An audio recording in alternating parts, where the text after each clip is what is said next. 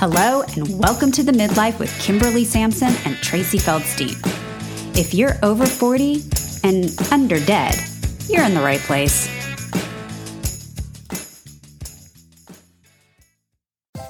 Hey there, I'm Kimberly Sampson, and welcome to the Midlife Podcast, where we discuss tools and strategies to turn your midlife crisis into your midlife transformation.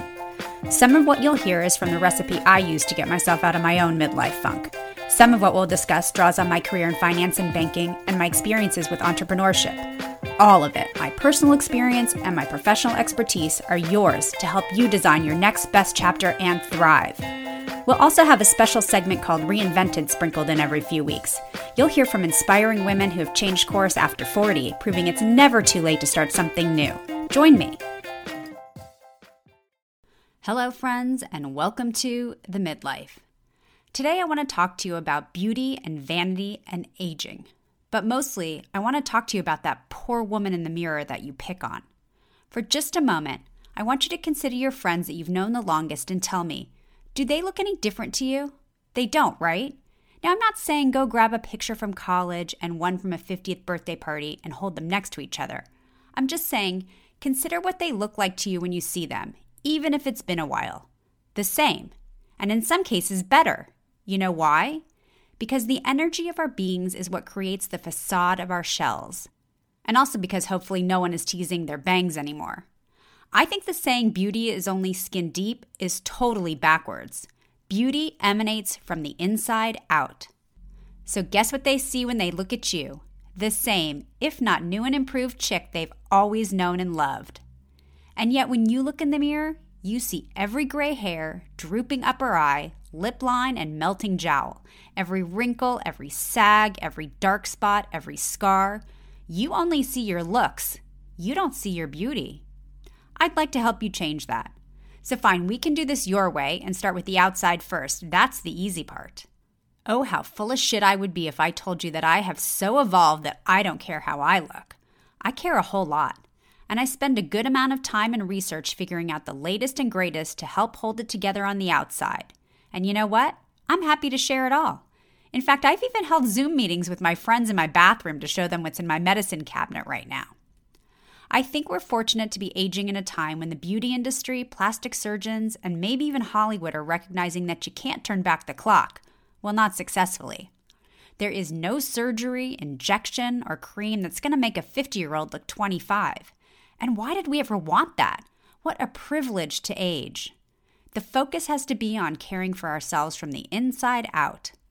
The most reasonable conclusion that I've come to about my looks is that good skin is your best accessory, and that there's very few things that can help that from the outside. I'm not a huge believer in makeup, partially because I just can't do it well. Seriously, I'm like having an existential crisis over eyeliner application at the moment, as if I haven't been putting it on for close to 40 years. I've switched back from liquid to pencil and it's not going well. But the best advice I have for you is that makeup is not supposed to be used to change the contour of your nose or the shape of your face or the size of your lips. It's just supposed to accentuate the beauty that is there. And it is there, I promise you. I have the blessing and curse of being a redhead, which means that without makeup on, I look feeble and sickly, unlikely to survive winter. So makeup for me just becomes about letting you know that I do have eyelashes. And that's all the time I want to spend on the outside. If you want to talk about products and crap, ask me in the private Facebook group Muddling Through the Midlife. I am happy to dish there. For now, I want to talk about lifestyle and mindset. Certainly, we have less and less wiggle room to hide poor diet, not drinking enough water, and not sleeping enough as we age. Maybe that's nature's wake-up call to convince us it's finally time to put ourselves first. A quick story. My youngest had a playground monitor at school who was his nemesis, Mrs. Singer. Why, Tyler, what's the matter with Mrs. Singer? She won't let us run, and we're not allowed to throw a ball because it could hit someone. He tells me, Mrs. Singer is the fun killer.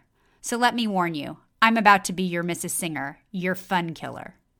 Remember the days that you could go out drinking late Thursday, Friday, and Saturday night and still look adorable? Well, those days are long gone.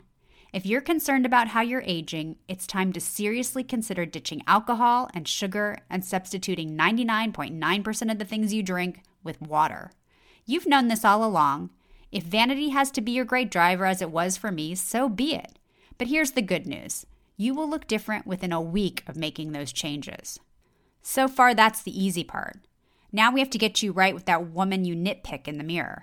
We are so mind-fucked by what we watch and choose to look at. I know you know intellectually that pictures are photoshopped and celebrities have work done, like constantly, and yet we don't have a lot of reasonable standards for aging. So when you look in the mirror and your image doesn't match the manufactured faces you are constantly bombarded with, it messes with you. Iyanla Vanzant said, "Comparison is an act of violence against the self." Yes, exactly. The false standard that you're holding yourself to is cruel. So you don't like the way you look, and you're beating yourself up about it, and then you're walking around with those mean and demeaning thoughts floating in the back of your head. And you know what the end result of not feeling good about yourself is? You don't look your best. Now, what about if you're comparing yourself to people in real life? You know what? I like this idea. I think having aspirational people to look up to is a positive way to grow. I just hope you're the kind of woman that can tell another woman she looks great and that she's the type that's willing to share any thoughts or tips. A lot of what we've been talking about is from the neck up. So let's talk about body positive images. You should know that I believe that 90% of your body type is DNA dictated. Here's my best advice for you. You have plenty of resources to learn how to eat and exercise in a healthy way. Providing you can honestly tell yourself that you're making good choices most of the time, you have got to come to grips with your body. Stop analyzing each limb and section as if you are selling a used car for parts. Love your whole. Be grateful for what it can do. If you are not taking full advantage of the wonderful machine you are, start now. Exercise because you can and because it's good for your mood. And if your ass tightens a little, then that's a benefit too. But don't make that the driving motivation. And by the way, are you aware of how many makeup companies use the word orgasm to name product colors? There's a reason. Use that body for all the good it's been designed for. I wonder how much of our self-image is programmed into us by our mother's misinformation or even by her judgment. But also, if she picked on parts of you, were they parts that she genetically gifted to you? And if so, was she just misdirecting her self-loathing to you? Food for thought. If you're like me, you grew up in a family that not only valued looks, and I'm purposely making the distinction from beauty, but ranked it. Ooh, so fun and damaging for a family dominated by females. When the whole family got together, you best be dazzling. True story. As my grandmother lay dead in her bedroom, my mother and aunt marveled at how well her facelifts had held up and joked about calling her plastic surgeon to tell him what a great job he'd done. You'll excuse my remnants of vanity. I'm working on it. Audrey Hepburn said the happiest girls are the prettiest. She is so right. What if you were so busy and so consumed with living your happiest, most productive life that you had little time for scrutinizing every wrinkle and sag? What does that life look like? What steps are you taking to make that your reality? And it's not just that I hope you're so distracted by living life that you have less time to obsess about how you look, but that when you are happy and productive and fulfilled and purposeful, you radiate positive energy. And that positive energy manifests itself in beauty. Now, can we pause for a second and investigate who it is that you want to look good for? I hope you have a panel of judges of just one, you. I want you to feel so good, so healthy, so confident that you believe you are all that, and that you don't need to catch the eye of someone else to validate your beauty. This needs to be an inside job, not a spectator sport. I mean, really, aren't we a little too old to feel like we need to preen for attention? And if you do, you need to be doing the work on the inside. You need to be bolstering your confidence and your self-worth and your self-esteem. I am especially concerned about this for any of you that are single. Beauty, in my opinion, is not in the eye of the beholder. It's user experience, your user experience. Beauty is an energy of light and self-love that other people may be lucky enough to witness if they're in your presence. I will confess to you that I do have a bad habit I'm trying to break. I will get myself together, I will be feeling great, and my husband will say something kind and complimentary. And I will tell him he's crazy, he has to say that, he's blind, he's lying. If you're like me and have a hard time accepting compliments, Can we vow to each other right now to just start saying thank you? If you've been listening to me for a while, first, thank you. But also, I tell you to get yourself together every day. I'm not saying you need to be red carpet ready, but I know from personal experience and from the feedback from the women I counsel that having a routine that includes pulling yourself together each and every day has a huge impact not only on your self-esteem, but your productivity. I know this COVID lockdown thing has been bananas, and many of us have been relegated to working from home and much limited outings. But remember what I said about understanding who you look good for?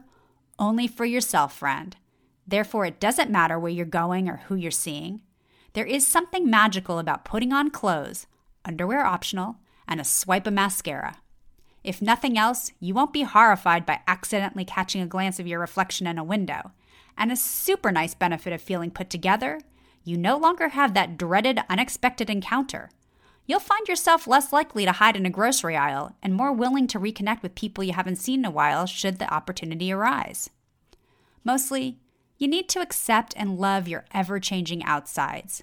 The aging process is normal and natural. Your focus needs to shift from matching a standard that is unattainable to working on your true beauty. That is sourced in good health, kindness, purposefulness, and gratitude. It's time to replace thoughts like, I'd be happy if I were thinner, or I were prettier, or if I had less wrinkles, with thoughts of, I am happy because I feel healthy and well-rested and productive, and I'm living a life with meaning. Your confidence and self-worth will improve some of those vanity metrics, to be sure, but also, you won't have as many fucks to give about it. Next time you look in the mirror, I hope you see your beauty, not just your looks. That's it for me this week. As always, if you have any comments about an episode, feel free to email or DM me. And if you're enjoying the podcast, I'm always grateful to see your ratings and reviews.